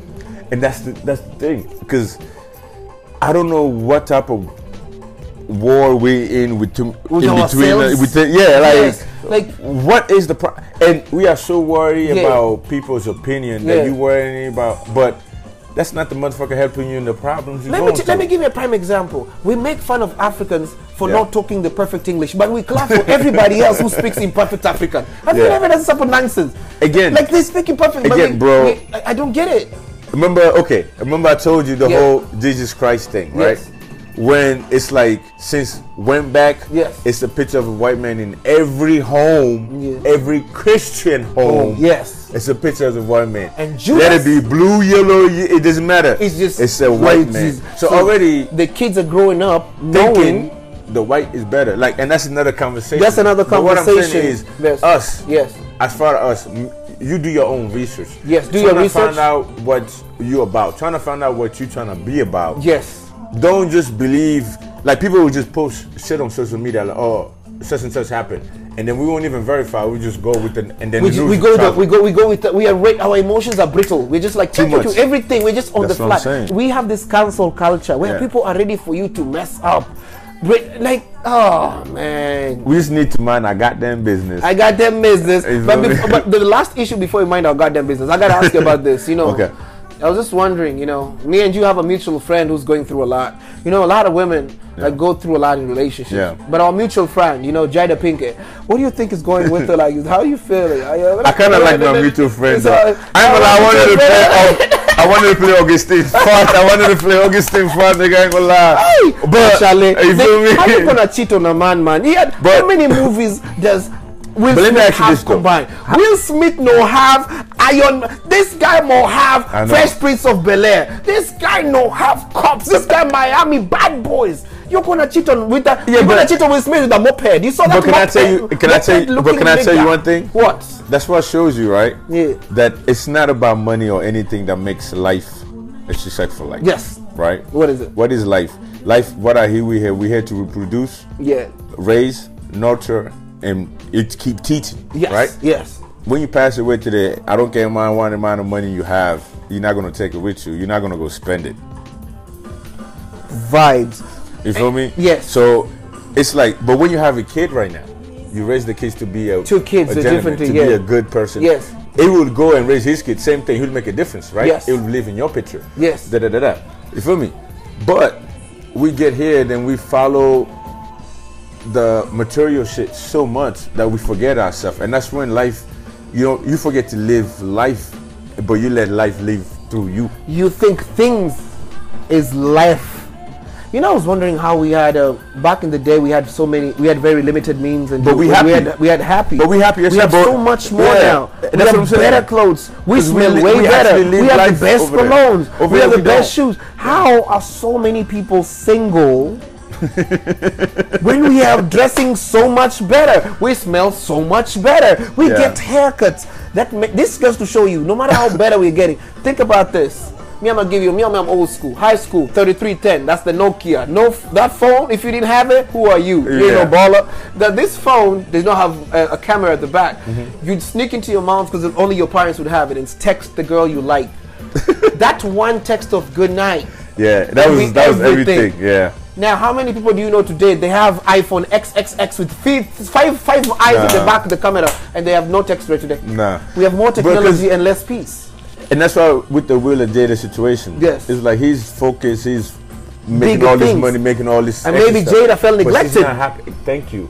The only problem I have with Jada, you know, when I'm not condoning but again, they were separated though. If Jada would have given it up to me, Jada would have given it up to me. If Jada gave it, I'd have been living in the same house with Will Smith, and I'd have been the neighbors. I'd have been living in the guest home. If Jada gave it up to me, I think I would have called my wife and asked her, what should I do? Because at this point, it is up to her. Because I think you're like, baby, I think we're moving to the Will Smith. We're moving to the Smith house. Do you want a house by the beach, or do you want us to still stay there where we are? But my question was, the way she went around it was, I feel like men in our society, because I know at some point in your life this thing has touched you too, where if you're in a relationship, and in all relationships, when relationships go south, automatically society always blames the guy. What did he do? What did he do? Even when she cheated, what did you do though for you to, like, they always justify everything the man goes through. Funny too. Because when you think about it as a professional, how many things was Will Smith going to lose had Will Smith had Will Smith been guilty of cheating? What is the other way around? Contracts broken. He would have lost his house. He would have lost his kids. He would have, every movie, Netflix would have, it wouldn't be the same thing. They would have taken, they would have now, Fresh Prince of Bel-Air would have been Fresh Prince of Lagos. Something. They would have exchanged and put somebody else there. Like African airport Lagos. They would put somebody. Funny. But you tell me something. Why is it that when you report this type of things, which they're associated also with like abuse, like domestic relationships, people who are living, people who in our African community whose wives like punch them, but because of I condone domestic violence. You know what I'm saying? And saying, I'm asking, like, what makes society underplay a man's pain? I mean, I feel like right now with society, we are really, and again, this is my opinion. With everything going on right now, we are losing our sense of self as a human being. Masculinity, yes. Masculinity, like men has a role, woman has a role. But in these days, both roles are confused. Everybody's playing. Everybody playing the both roles. Like if I say man has a role, a man is a man to protect and provide and make you good. It's a woman to like feminine energy balancing love, masculine energy. Because they like keep us grounded. You know what I'm saying? And then, but now it's like everybody's just busy on trying to get theirs, and nobody's really focused. It's like, okay, can I bring this to the table? How can you help me to the table? How can we make this work for us, not just for everybody? So there's a disconnect there, and then society too being what it is right now, bro. It's like they're expecting, like right now, you could put a body on social media right now, so Yes. you get all their attention. Yes. But you could put somebody educated, something a fundraiser, something that actually make a difference. Yes. But you weren't getting that one thing. Yes. Because it's like how our minds are wired with this social media thing. Yes. It's like we need to find ourselves. We need to wake up real quick because we're losing. And that's why I was like earlier, we that gap, that old generation from the 80s and 90s. That we need to bring this together, because we were before technology and now we were there with technology. So we're now looking at it like, guys, you're so lucky. Yeah. You're so lucky. You're so lucky. So we need to bring this together. You know what I'm saying? So what do you think can be, like, let me put it like this, right? What do you think can be done in the Seattle scene, music scene? Like, you think we can add to, like, bring people more together? What do you think we need more in the scene? What could make the energy better? Like the energy could be better if we started to unite more. I feel like, because we have a lot of talented DJs here. Like, we have so many talented DJs. Like, it's funny. Yeah. And we have almost the whole Africa represented too. Every country, like, you know, like in Kansas, there was only East, like West, there's everywhere. There's everywhere we can actually there's get it going. Ethiopia, South Africa's everywhere. And I hopefully they're listening. Yeah, hopefully you're listening. You know, yeah, we could actually do a thing where we could actually all of us come together, one place, and do stuff for the community, for like an Afrochella for Seattle. Yeah. You know what I'm saying? And then we got Mr. Comedian Dubai here. I'll be there myself. You know when we come, it's everything shut down. We had a lot of breaking news today, bro. Hey, bro, we had a lot of breaking news. Hey, we're telling people things. Whenever you see Mo and me together, something is cooking. Something is cooking. Do you smell? Right price high. What is cooking? Do you smell what Mo is baking? Wake and bake. Yeah. So, Mo, I have 2 questions. Yeah. Then we wrap this up. We've been doing this because I want to do this to you again, because I'm going to call you again for part 2. If I had, Bill Gates lives around here. One thing I love about Seattle is very inspirational. Okay, we have to find a way to go. I don't want to say what I was going to say. I was going to say we need to find his house. I know. You don't need to have a secret. People we know. People may be listening. I'm going to be Bill Gates. Hash BB. So Bill Gates is here, and he has a foundation, and a lot of times they donate to a lot of companies, a lot of startups, a lot of artists. He hits me up, gives me $1 million to give your brand. By the way, before I continue, what is your brand? Where can people find you on social media? Oh, I'm on IG, Mory _ Keita. I'm on Facebook, Mory Keita.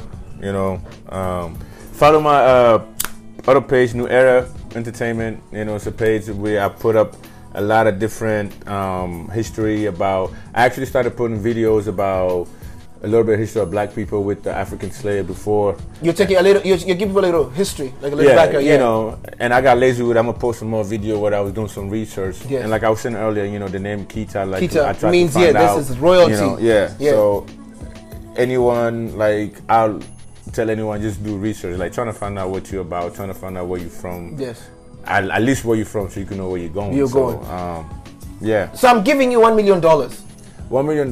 What are you gonna do with it, and why? I'm a big guy on going back home and building. Okay. So you're into real estate. Yeah, like I'm probably going home, and no lie, I'm gonna probably like have like a rice plantation. Why I say rice plantation? This one, jollof lover. By the way, I heard some Nigerians whispering that they may be coming up with a new formula for jollof. I am thinking, you as a person from Guinea has the first scoop.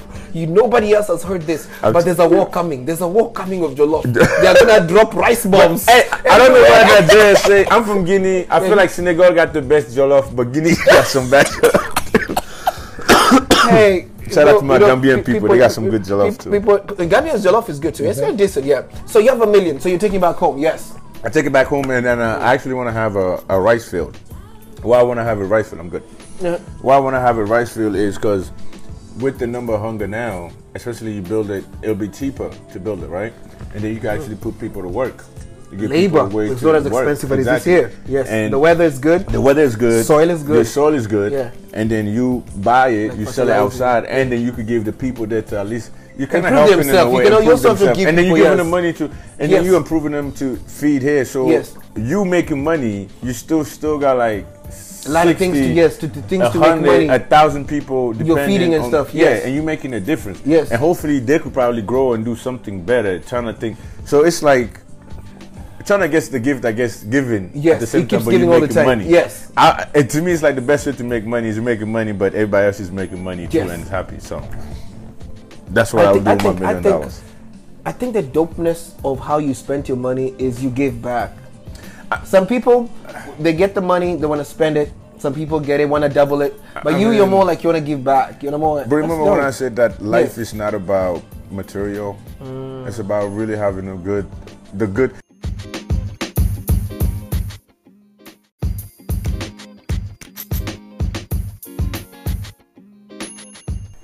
Yo, Mo.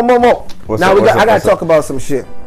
You know, there's these people who come to the club. Yeah. And they piss you off. And they piss you off as a DJ. You wanna tap the machine and slap somebody's daughter and son. What are the 3 things that piss you off while you're doing your job that people don't understand as a DJ? You need patience. Like I said. Yeah. Requesting song, get on my fucking nerves. Stop requesting song. Let us do your job. You came there. You only paid $10. You only paid $10. You probably came. Is this Uber Music? Do you just pay for music? They probably came before 11. At least they should hold some dollars in their hands to like smoothen you. For real. What else pisses you off? And the second thing is they will come up on stage and trying to disturb you, like talk to you. They just trying to get literally they will just stand there, either dance on you while you're trying to mix. Yes. It's fucking annoying. Please. It's annoying. You have to focus up there. People are focused. This is I'm trying to focus. Nonsense. And the third is the motherfuckers that come to the club and say they're supporting you, but they want to hit you up and trying to get in for free in the club. Please. Stop it. Support mean pay at the fucking door. Support black businesses. Supporting black businesses does not mean cheaper. No, it does not mean getting for free. It does not mean put me on the guest list. It means pay the cover fee. At least bring more people to pay the cover fee. That means support. You know what I'm gonna do next time? I'm gonna put DJ Mo, but I put a white face on there. Now after they pay, I take it off. Now I gotta let me know how I feel. No, but you don't understand how much we spend man. on the DJ equipment. How much we spend, how much time we put in our craft. And African people, please tip bartenders. And please tip who? Yeah, tip the bartenders. The DJs, man. Come on, tip your DJs go live right now, man. They're doing everything to keep you entertained. I appreciate what you guys are doing for community. I appreciate what. And shout out.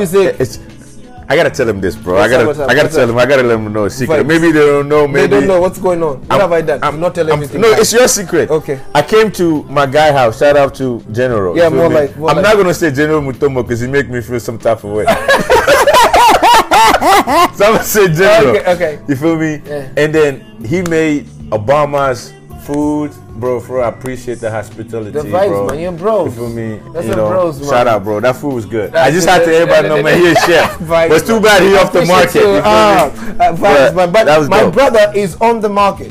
Now, this guy is is 6'4". He's very tall. Build me up. Spiritually, but I'm Black Hercules. Physically, he's Black Hercules. His money is long spiritually. Everything about him is not spiritual. Just the money is long. Not just the money is he's long. Also a descendant of the Mandingo tribe. Mandingo means touch ground.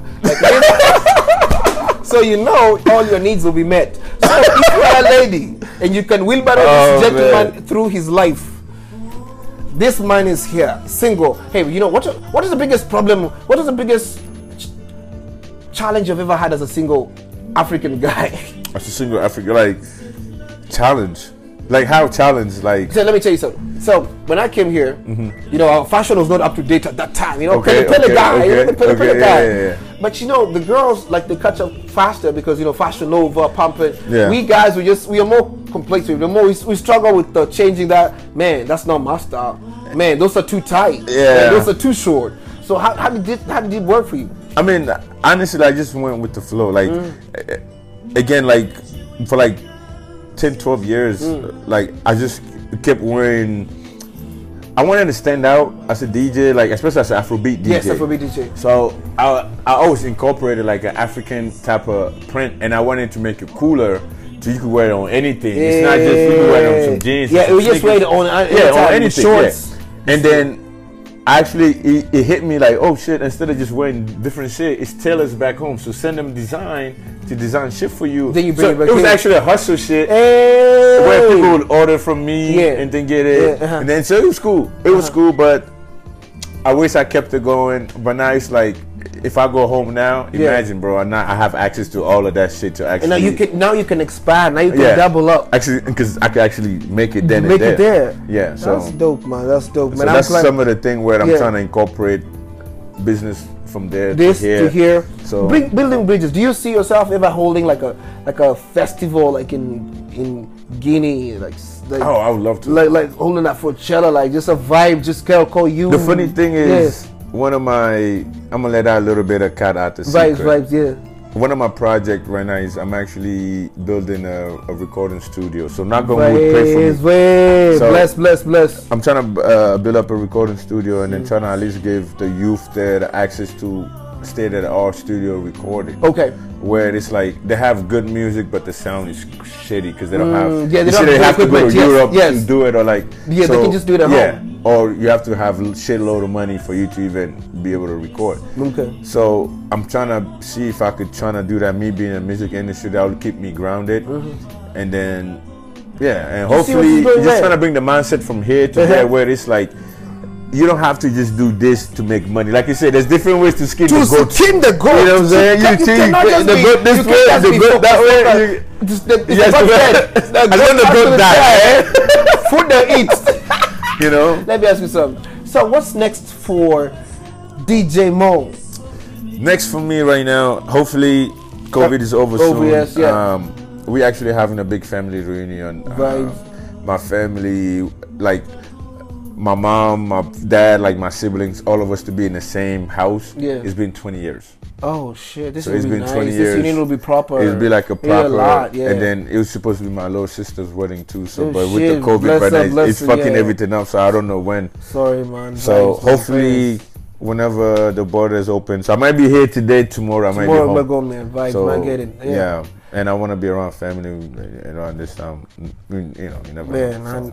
Man, DJ Mo, thank you again. Thank you for showing up. Thank you for sharing this your story. Good, this bro. is I have huge. Fun, bro. I'm telling you, we always have fun. Man. I'm happy, man. She came. Like it feels good. Like today we have even bonded more because we're always working. We're always on the go. We never had the time to actually talk. So it's good, like to vibe with a guy like on different topics that I'm like, hey, this is dope. This now is something that I can relate to and build with and build from.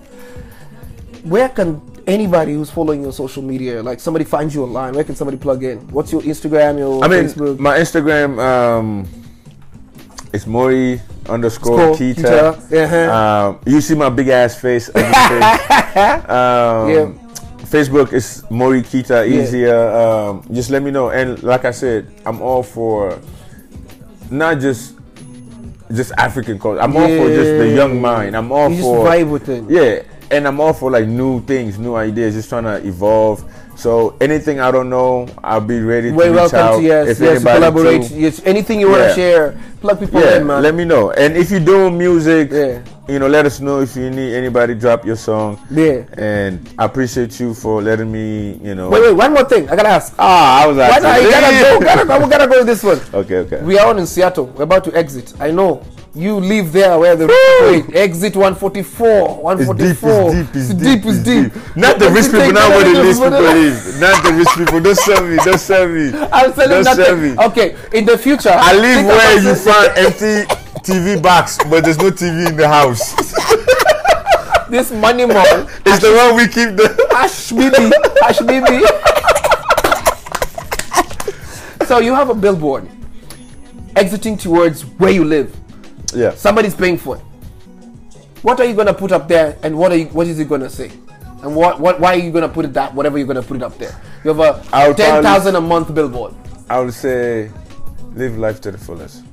Live life to the fullest. Do you want a picture, or you just want the words? Just the word. Live life to the fullest. Live life to the fullest. Why? What do you believe in? Because tomorrow is not promised.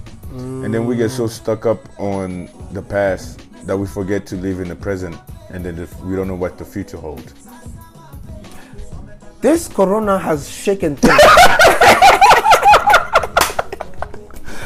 Hey, this corona has made people realize, you know just what? Enjoy every little thing you can, like family, I have been everything, rushing with my life. Like, we needed to slow down, though. Yeah, bro. We really need to slow down. No matter what happens, everything will happen. We just had back to back. Yeah, it was bro. just chasing. And now everybody actually gonna appreciate it. The space, the little things. Shit, even the little things. Yes. And then, bro, we lost human contact. Yes. Let me say it like that. We didn't have that human to human Contact, yes. love, communication, or like this anymore. We didn't even talk anymore. Yes. So we kind of, and that's why I felt like we lost that sense of human being, like our role, everything, because we don't know where we're going, because we are all confused right now. You know what I'm saying? And then with all this shit going with the news, all this shit going with the movement, or like the racism shit, like it's so much other crazy shit going on. And the fucked up thing, only if you're in America, you only see this side. But your angle, your microscope is little. It's focused on the narrow. It's focused on this one. Yes. But if you look at the whole world, Yes. there's so much problem in the world that just people not understanding. And then it's like I told somebody one day that I do know America has its problems, but I still believe that compared to everywhere else in the world, bro, I think I can live with somebody ignoring to read my name at Starbucks, okay? And I think that is the least of my problems, okay? And that's the thing, you don't need to approve me. Like, and that's the least of my problems, okay? But where I come from, people lack water to drink. Yeah. Okay? People lack electricity. Yeah, so trust like me, people have real problems. Me worrying that the cashier did not look at me straight in the eye is like, none of my business. My nigga, as long as you don't spit in my coffee, give me my Don't goddamn spit, coffee. give me my goddamn And that's the coffee. thing, I don't again, care. people's opinions about you, like people worry people gonna so have their much. opinion. Like people worry too much, bro. Like I think live your life, enjoy to the fullest. Enjoy to the You fullest. feel me? You see it on the billboard. You feel me? The billboard makes sense. You just made this money right there. Hey, but DJ Mo, thank you again Bro, for man, being I here, appreciate man. I it, bro. appreciate for coming for the I appreciate vibes. the platform. Always remember, you've got the residency. You know, some people, they came in, but I gave them temporary residency because they used the bathroom too long. You have used the bathroom too short. So, from now on, you have the permanent residency. Perfect. You come and talk. You have something pumping. Let me know. I got plug you in. Send me bro, music. and I enjoy this too. Like, man, this was dope. It's a vibe, man. It's a vibe with the people, man. I mean, it's the let me know. We can talk about some other shit. We have a lot. We got a lot. It's fine. We already have 2 hours. I said, you know what? Let me wait till this one. We're gonna come again. We're gonna have topics. And this one has stories to tell me. Yo, more life, more blessings. You're checking out 1, 2. Yo, Mo, you have something to say? More life, more life. blessing. Yeah.